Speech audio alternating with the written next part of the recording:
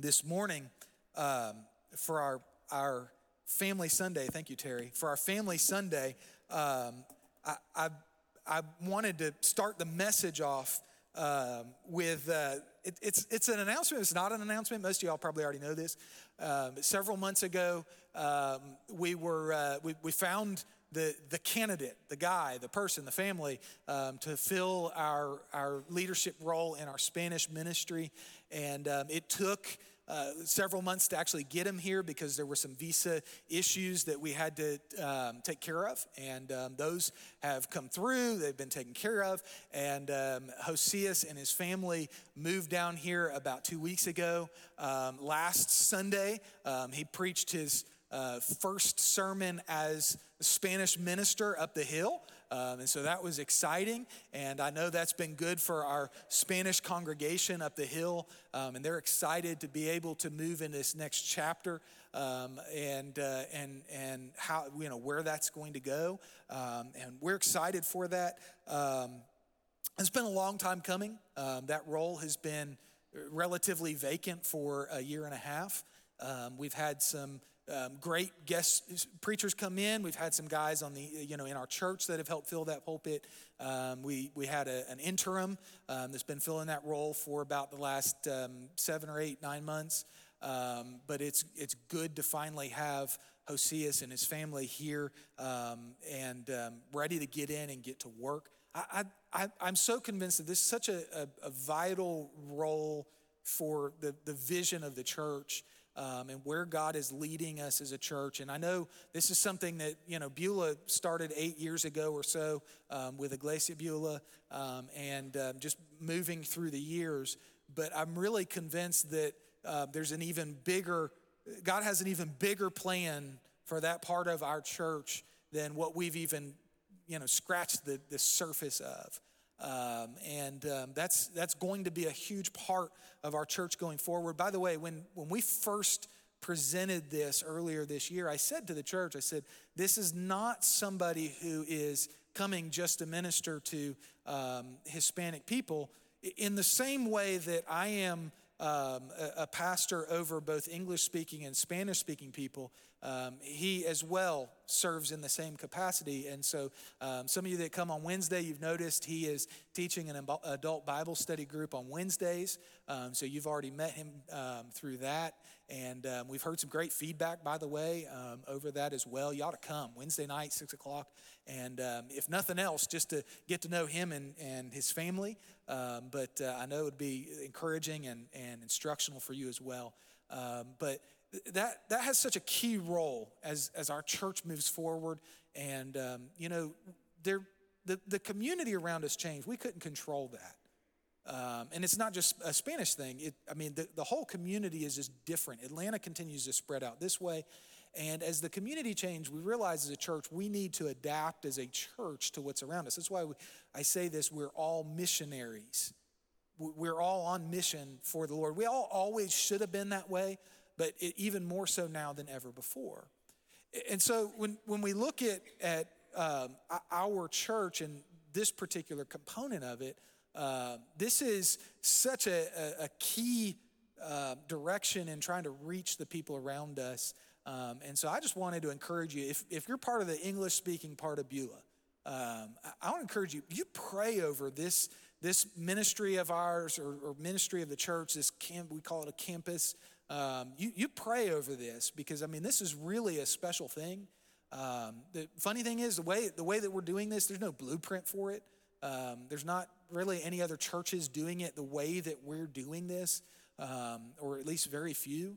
But this is a partnership for the greater good. We believe this, I believe this, that we will do better as a church of reaching all people by working together with people that don't look like us or have the same background as us. And so that's what this is all about. So anyway, Josias, come on up. He's going to read our scripture this morning in Spanish.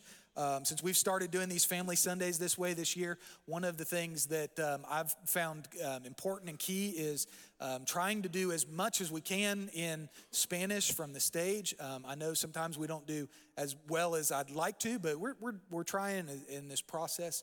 And so I wanted him to read the passage this morning. It comes from Joel chapter 2.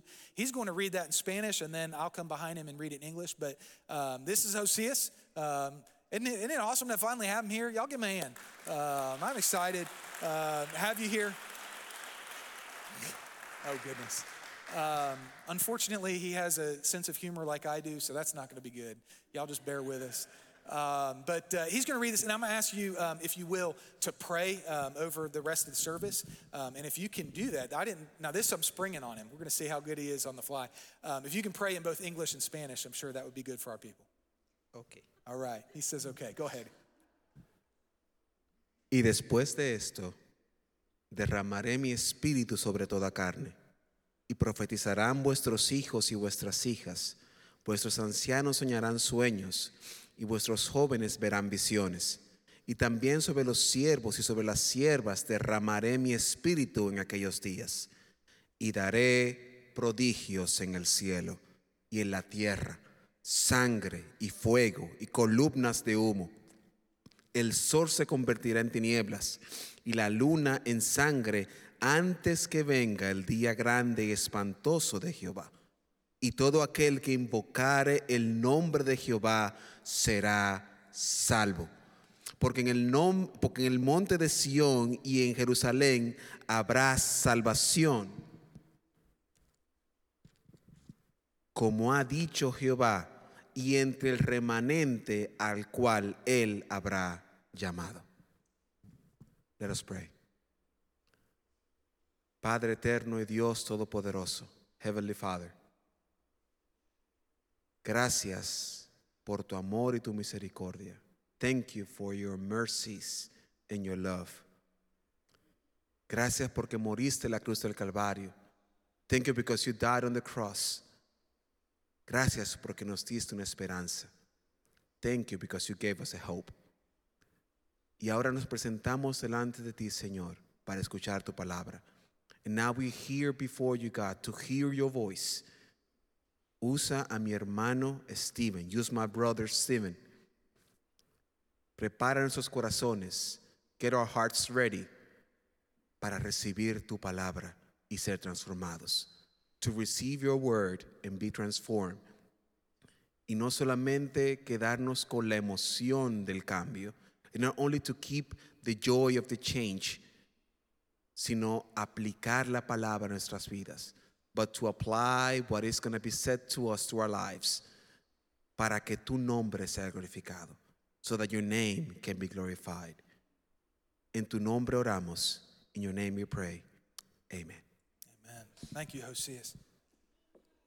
He read from Joel chapter 2 this morning, continuing our series that we've been in the Valley of Decision in Joel chapter 2. This is an interesting passage because this morning what we're going to read, the handful of verses we're going to read, were the opening illustration or opening point of Peter's sermon on the day of Pentecost in the book of Acts chapter 2.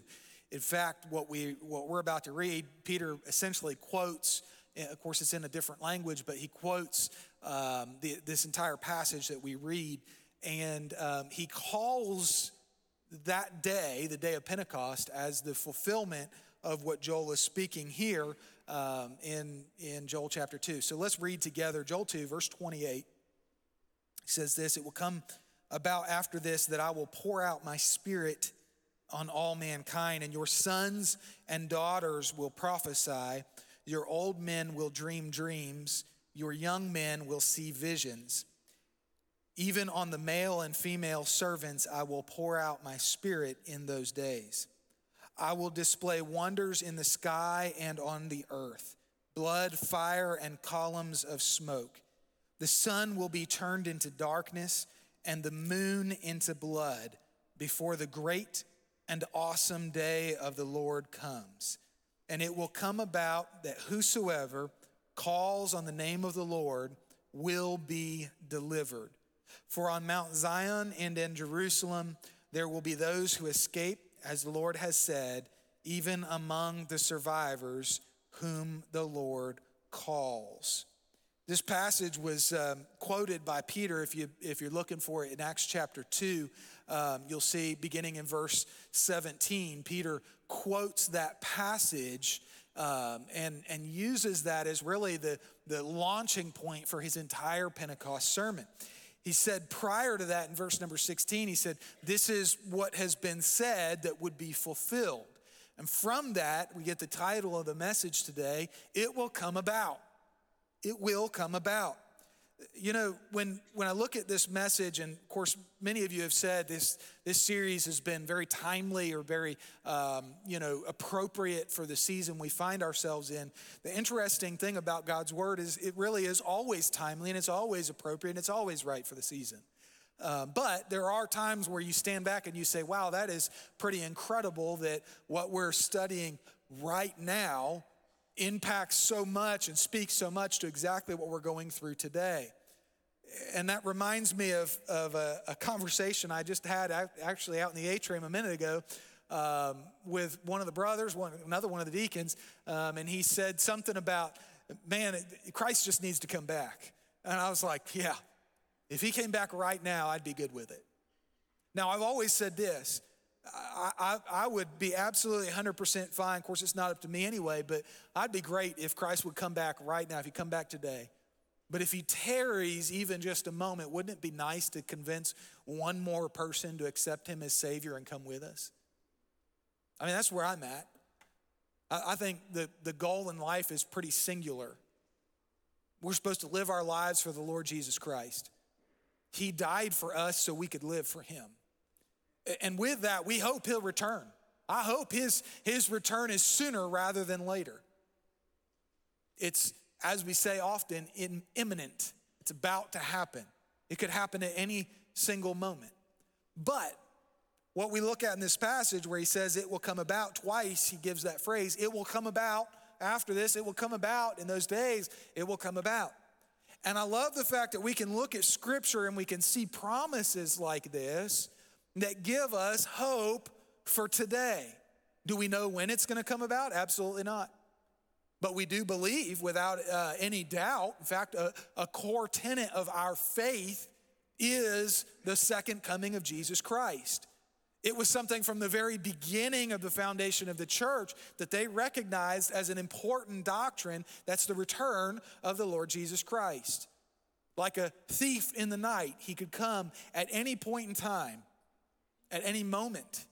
And when he does, I think most of us are going to be caught off guard. I think many of us are going to wish that we had done better with the time he had given us. And I think when the Lord does return, that even for some of the believers, there will be a moment of joy, but also a moment of regret. Because we knew we missed the opportunities we had in this life that we can't make up for when we get to heaven. That's the return of Christ. But it will come about. So we look at that phrase this morning, we say, what is it that's going to come about? And as we study this passage, we realize Peter gave a very direct fulfillment of this passage. And so for prophecy, it's always nice if we can know when and how something is fulfilled. What I think is interesting here is, I think a portion of this is fulfilled on the day of Pentecost, but it appears to be that much of this is still yet to be fulfilled. We see that somewhat in the language. We see that some in the Acts record. And the reality is, as is the case with much prophecy in the Old Testament and even in the New Testament, some of that prophecy has times where it is fulfilled on small, localized levels, and other times, and then later it might be fulfilled again, okay? And so God gives us these prophecies to demonstrate what he's going to do, and it's hard for us, in many cases, to interpret it. However, we can still learn from the prophecy that God gives us. So let's look at a few things that we see in this passage that will come about. First one is this: the Spirit of God has been poured out. The opening two verses that we read discussed the Spirit of God being poured out. One commentary I read said this. It said the Bible several times associates the Holy Spirit with water, or describes him metaphorically as something that can be poured out. You see this in Isaiah 44:3, Ezekiel 39:29, Zechariah 12:10, Romans 5:5. I know I hit those fast. If you're looking for a reference, simulator. But the commentary continues, says this: Joel easily turned this imagery to his advantage and created a parallel between the gift of rain, seen previously in chapter 2, and the pouring out of the Spirit. Amos similarly linked the image of a famine to a lack of the word of God. That's in Amos 8:11. Amos 8:11. So when we see in Joel chapter 1 that the famine and the blessing of God is removed, and then we see in Joel chapter 2 when God would return a blessing after his people called on his name and cried out to him. And last week we saw in Joel chapter 2 the return of God's blessing, or the promise of it at least, to God's people. And in that we saw the coming of rain, which is symbolic of God resuming his blessing on his people. So then it's no wonder to us that just following that, we would have the concept of the Holy Spirit being poured out upon all mankind. That pouring out is very much reminiscent of the rain that would come down. You see, because God's Spirit, when it is poured out in our lives, is literally like the refreshing blessing of rain in this world on us. The Spirit being poured out. Now, what's fascinating is we have a very direct fulfillment of this in Acts chapter 2 on the day of Pentecost, when the Holy Spirit was given to the church and the Holy Spirit was poured out on those apostles and followers of Christ in the upper room. It was so dramatic, it was so overwhelming that the people who didn't receive the Holy Spirit at that first, who saw it, thought that these people must be crazy, drunk, out of their mind. You see, because the Holy Spirit's impact in your life, if you are yielded over to him, will cause you to do things that other people will look at and say, that's a crazy person. Does it mean you're acting like a lunatic, pulling your hair out, ripping your clothes, running around like a maniac? No. But it does mean this: the Holy Spirit's influence in your life ought to change you in such a dramatic way that it makes you a not normal human being. How many of us would qualify for that? How many of us would the world look at and say, that person's different? I don't know what it is, but that person's different. And we would look back and say, it's because of the Holy Spirit in our lives. The Holy Spirit has been poured out. What's fascinating in this passage is that Joel promises the Holy Spirit would be poured out. He says on all humanity, on all mankind. Does that mean that every single person receives the Holy Spirit? Not exactly. But what it does refer to and give us an idea of is the fact that no longer would it just be on that one select chosen people, the nation of Israel. It's not a national identity anymore, but our faith is a global faith. It's poured out on all people. Let me be very clear and tell you what this means. It means if you are a living, breathing human being, that you qualify to receive the Holy Spirit in your life through the salvation of Jesus Christ. It means this, that Jesus didn't just die for the Israelites or the people that were of the same nationality that he had when he was on this earth. It means that Jesus died for all of humanity and that Holy Spirit is poured out upon all. A major theme of the New Testament from Acts, about halfway through Acts, all the way through the end, is the fact that it's no longer the Jews only, but it's broken open to everybody. And praise God it is, because I'm not Jewish. And if Jesus was only the Savior of the Jewish world, I wouldn't qualify. Praise God that Jesus died for everybody. So we have this Spirit being poured out on all mankind, but I think what goes even a step further than just that nationality, national identity, is the fact that Joel specifically gives us some ands that help us to understand just how expansive he is intending when he talks about the Spirit being poured out on everybody. You see, because he specifies that neither age, nor gender, nor social status would prohibit you from coming to God, would prohibit the Spirit from being in your life. The Jewish people, they lived in a type of society that was dominated by the elders. It was dominated by the men, and it was dominated by those who had economic status. Now, some of you might be looking at me saying, what's changed in the world? Sometimes we look around, not much, right? There are people that dominate the world. In those days, it was very much men. The men dominated the political structure. They dominated the family structure, all of these different things. Now, I'm not saying that men shouldn't be the head of the household. I absolutely, completely agree with that. I think that's a biblical stance. But what we want to be clear about is this. Ladies, you don't have to go through a man to get to God, except for the fact that you got to go through the man Christ Jesus. You see what I'm saying? And so here, he takes age out of it. He says it's going to go to as he says here, your sons and your daughters.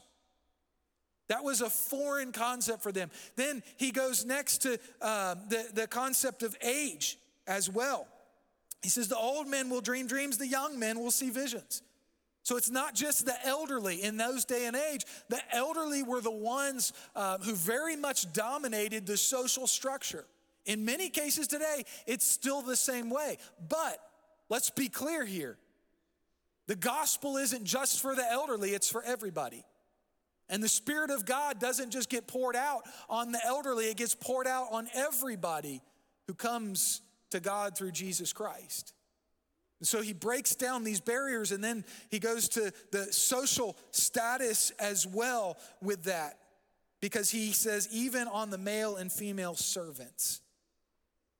What was he doing? He's reminding the people, doesn't matter what your status here on earth is, what matters is, are you at the foot of the cross? We put ourselves into these hierarchies. We put ourselves in this food chain that we live by. And sometimes we think we're better than other people. Maybe you're like, hey, I'm a man, I'm better than the women. Or maybe you're a woman and you're thinking I'm better than the men. By the way, the women are probably more right than the men in that. My wife laughed. I don't know what that means. Maybe because you're wealthier, or you're higher in the job structure of wherever you work. Maybe because your family has been more prominent in this nation.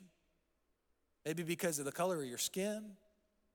Maybe because of your ethnic background. Shoot, let's get really in the face of some people. You say, preacher, I think you already have. You're stepping on some toes. Maybe because you've been a part of a Christian family who for generations has been Christian. Somehow you think that puts you above others. Let me remind you, we are all equal at the foot of the cross. And there is no separation. Paul wrote it this way: there's no Jew nor Greek, slave nor free, man nor woman. We are all equal at the foot of the cross. And you want to know what that equality looks like? Broken, ruined, wretched sinners saved by grace. So even if you thought, okay, well, we're all equal at the foot of the cross, but I bring something to the picture, you don't bring anything but your sin. And Christ takes care of that. So, Spirit of God being poured out shows us Joel describes, all of these barriers, all ends of the social spectrum are affected by this. But then notice also, and I think this is interesting for us, this is where our Baptist mindset gets put out a little bit, and we're not sure what to do with this. You got three words here that really make the staunch Baptist shift in their seat a little bit. Prophecy, dreams, and visions. Prophecy, dreams, and visions. You say, well, preacher, I already got a little bit stirred up, and I don't know what to do with it when it just talked about the Spirit being poured out, right? We get uncomfortable with these ideas.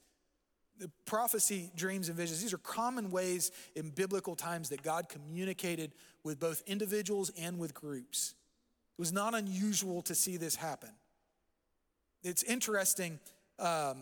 First of all, let me just kind of throw this here. It's interesting to me, we talk about this concept and we get scared because every one of us knows so many false prophets, knows so many of us who have lied about having dreams or visions coming from the Lord. And isn't that the truth? In fact, probably for every true prophet this world has ever seen, there may be 100 or 1,000 or 10,000 false prophets, right? So we need to be cautious and beware and ask that the Spirit gives us discernment and direction and understanding if somebody's message is of God or not. But in this, we also understand that these are words that are common in the Bible and that God speaks in a variety of different ways to people. In fact, if you want to go so far, you say, well, I'm not sure that he still speaks in those three ways to people. Listen, there are Muslims on the other side of the world that are having dreams about Jesus Christ and turning to faith in him through those dreams. It's hard to deny that that's from God. If there's a dream that somebody is having that is turning them to have faith in Jesus Christ, it's hard to say that that's not a dream from God. So these words may be realities used in our world first, but I would say, as we get into the miracles that come in the next section of this passage too, though, understand in all the history of the world, when you look at all the miracles and all the signs and all the wonders, if you just take the ones in the Bible days, they for the most part just came at a handful of times. The vast majority of all the miracles in the Bible came in the life of Moses and his immediate successor Joshua, in the lives of Elijah and Elisha, or in the lives of Jesus and the apostles. The vast majority of all the miracles. I'm not saying they don't happen anymore. I've seen God do miracles. But just understand, if you're the one that says, well, I need to see a miracle to make it happen, or I need to see a vision from God to make it happen. Listen, God's given us a lot of vision right here in this book, the Bible. But we also can't deny that God does some pretty miraculous things from time to time. And so these prophecy, dreams, and visions, probably in the very last days, we're going to see a lot of this kind of stuff pop up. And probably from the devil too. All right? We beware. Prophetic preaching, we describe that as that type of preaching when the Holy Spirit uses a prophet to speak a very timely message to God's people. You say, well, wait a minute, God's not writing more of his Bible. Listen, there was prophets in the Bible whose prophecies did not make it into the Bible.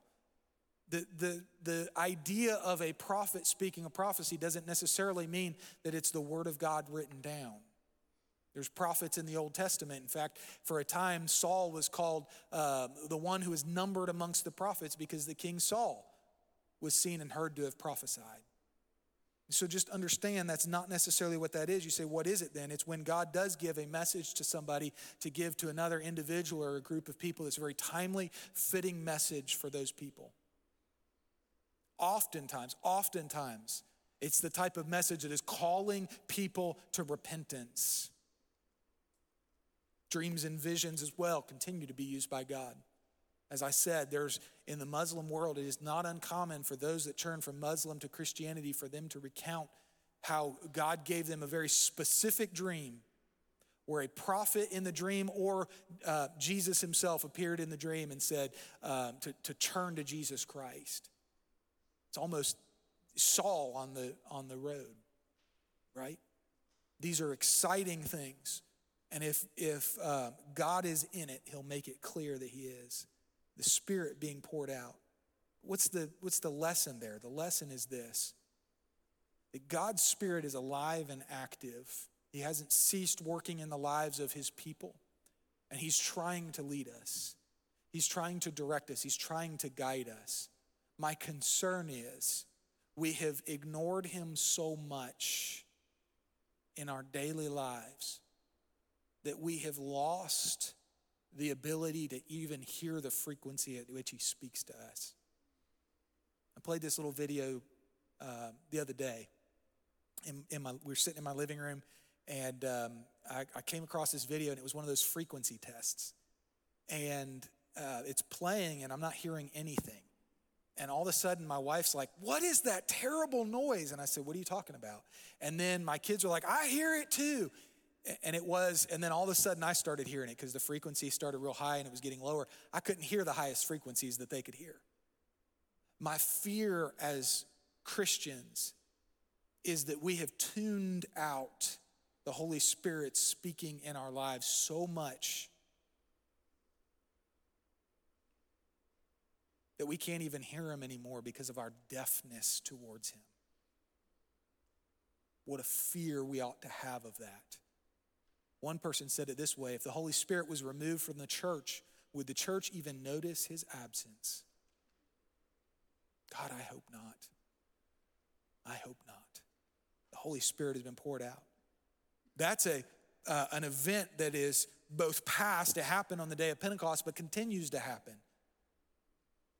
As people come to faith in Jesus Christ, they receive the gift of the Holy Spirit in their lives. But let's look at some future things that are to happen. The second point this morning is the day of the Lord is imminent. He shifts in verse number 30 to begin talking about the day of the Lord. And by the way, the things that he discusses here, even though in Joel all of this is future tense, the things that he discusses here appear to have not yet happened. We don't have any record that these things happened, or at least not all of them happened on the day of Pentecost. There were signs and wonders that happened in the apostolic age. But in verse 30, he says, "I will display wonders in the sky and on earth, blood, fire, and columns of smoke.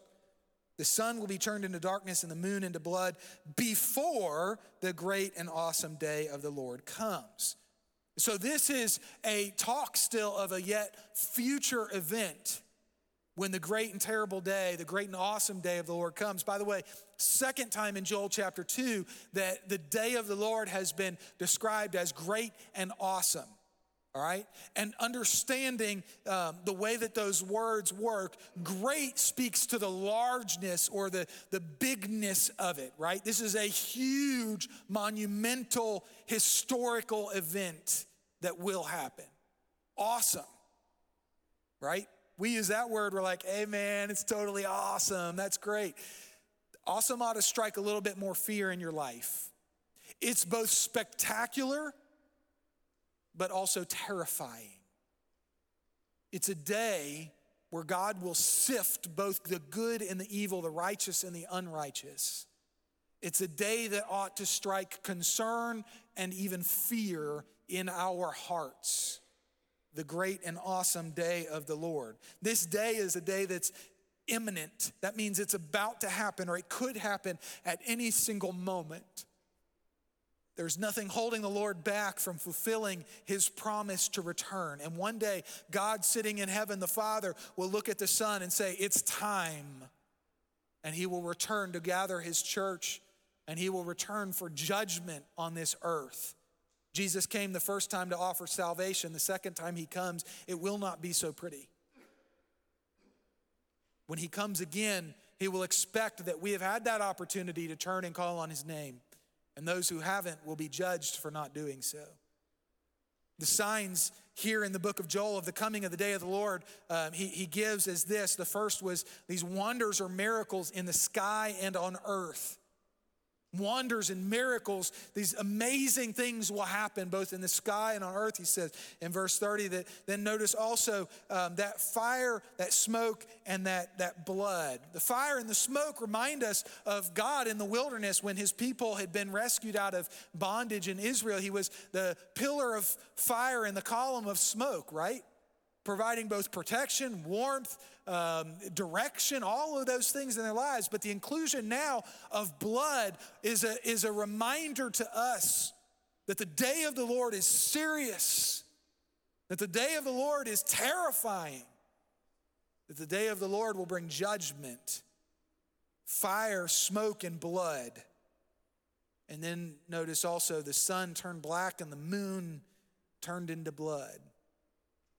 Those two thoughts there, those two visual images, which the Bible promises not just here but in other places. The sun being turned black and the moon being turned to blood. Those concepts are indicative of the fact, catch this, church, that when the day of the Lord comes, everything that is anticipated, expected, that brings security and comfort into our world will be turned upside down. You won't know what to expect because the days will be dark, because the night will be filled with blood.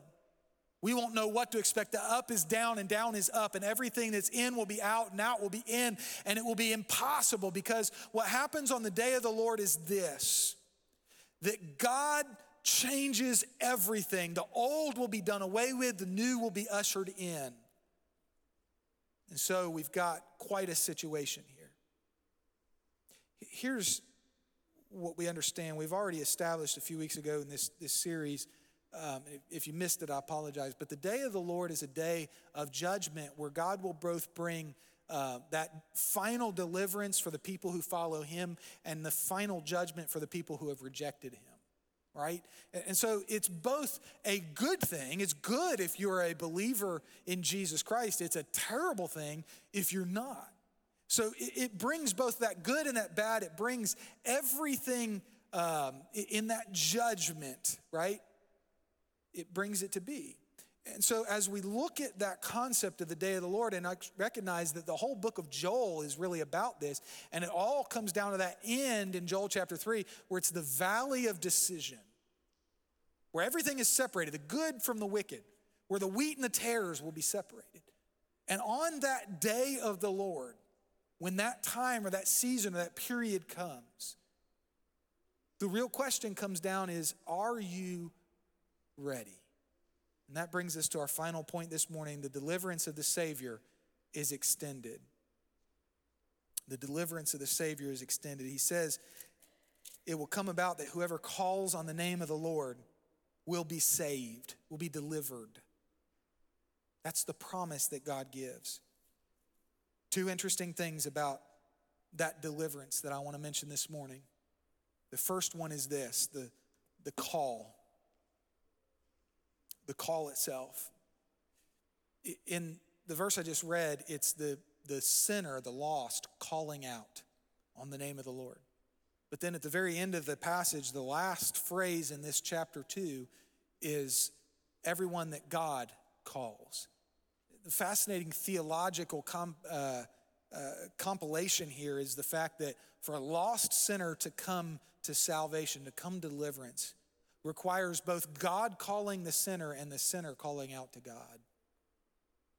Now, the thing about it is God has called out to you. God has called out to the world. He sent Jesus Christ as a demonstration of his love to die on the cross. He sent the Savior to take care of your sins. And in that, he proclaimed his gospel, his good news, his call for every sinner to come home, to turn back to him and to repent. And then the second fascinating characteristic of the deliverance in Joel chapter 2 is the fact that they have the name of the Lord mentioned. And it's a reminder of that verse, that the name of Jesus, every knee would bow and every tongue confess that Jesus Christ is Lord. And in the other verse, there is no other name given among men whereby we must be saved. You see, because Jesus Christ, the name, is our salvation. There's a lot of things in this world that people call out to for salvation.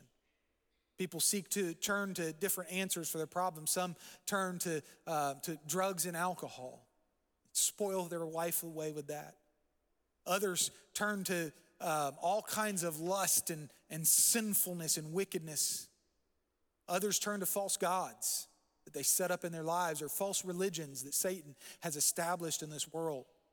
But there's only one name of salvation, and that's Jesus Christ. This morning, here's what we're going to do. Normally we have we observe the Lord's Supper before the invitation. In fact, it was scheduled that way even up until this morning.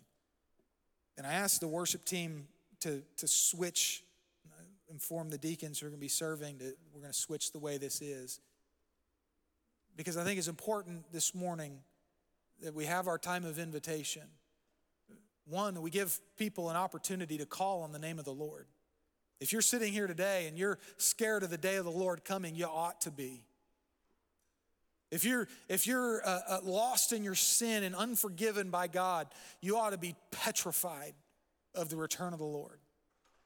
But there's hope for you because Jesus died on that cross for your sin. He died on that cross so each and every one of us could be forgiven and set free from the bondage, the slavery of our sin that holds us back. That's what Jesus did for us. God called out to you. The question is, will you call out to him? Will you turn to Jesus Christ and look for salvation? If you're here and you're not a believer in Christ, I would encourage you, as soon as this invitation begins, you don't even have to wait for the invitation. You come on down front. You come right up to me and just say, Pastor, I want to be saved. And I'd love to sit down with you, get one of our altar workers to sit down with you and share with you this good news that I've talked about this morning, about Jesus dying for our sins. You turn and follow Jesus Christ. But I think for the rest of the church, as we prepare for the Lord's Supper this morning, I'm reminded of what we're about to read in 1 Corinthians. In 1 Corinthians, where the Lord's Supper is prescribed for us, Paul repeats all of that. There's an interesting recap at the end of it that just describes this. Whosoever eats the bread and drinks the cup of the Lord in an unworthy manner shall be guilty of the body and the blood of the Lord. But a man must examine himself, and in so doing, he is to eat the bread and drink the cup.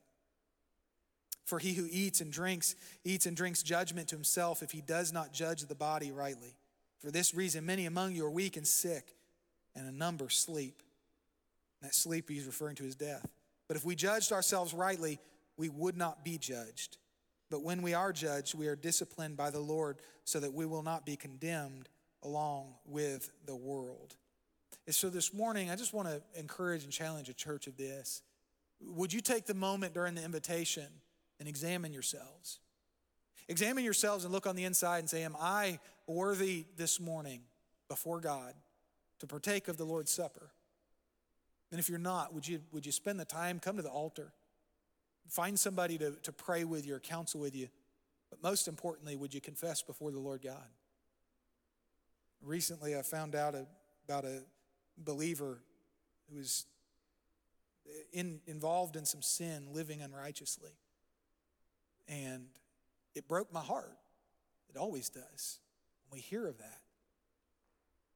And there's very obviously some judgment in this person's life. If I explain the whole story to you, many of you probably would be scared to death and flock to the altar. I don't think we need to make an emotional plea like that. But rather, if the Holy Spirit is speaking to you, don't partake of the Lord's Supper unworthily. But rather, examine yourself. Come before the Lord in a way that is honoring and pleasing to Him, with a heart that is pure and open to Him. Let Him come in and examine you and stand before God in a way that is righteous and right. And so if you will, stand with me, heads bowed, eyes closed.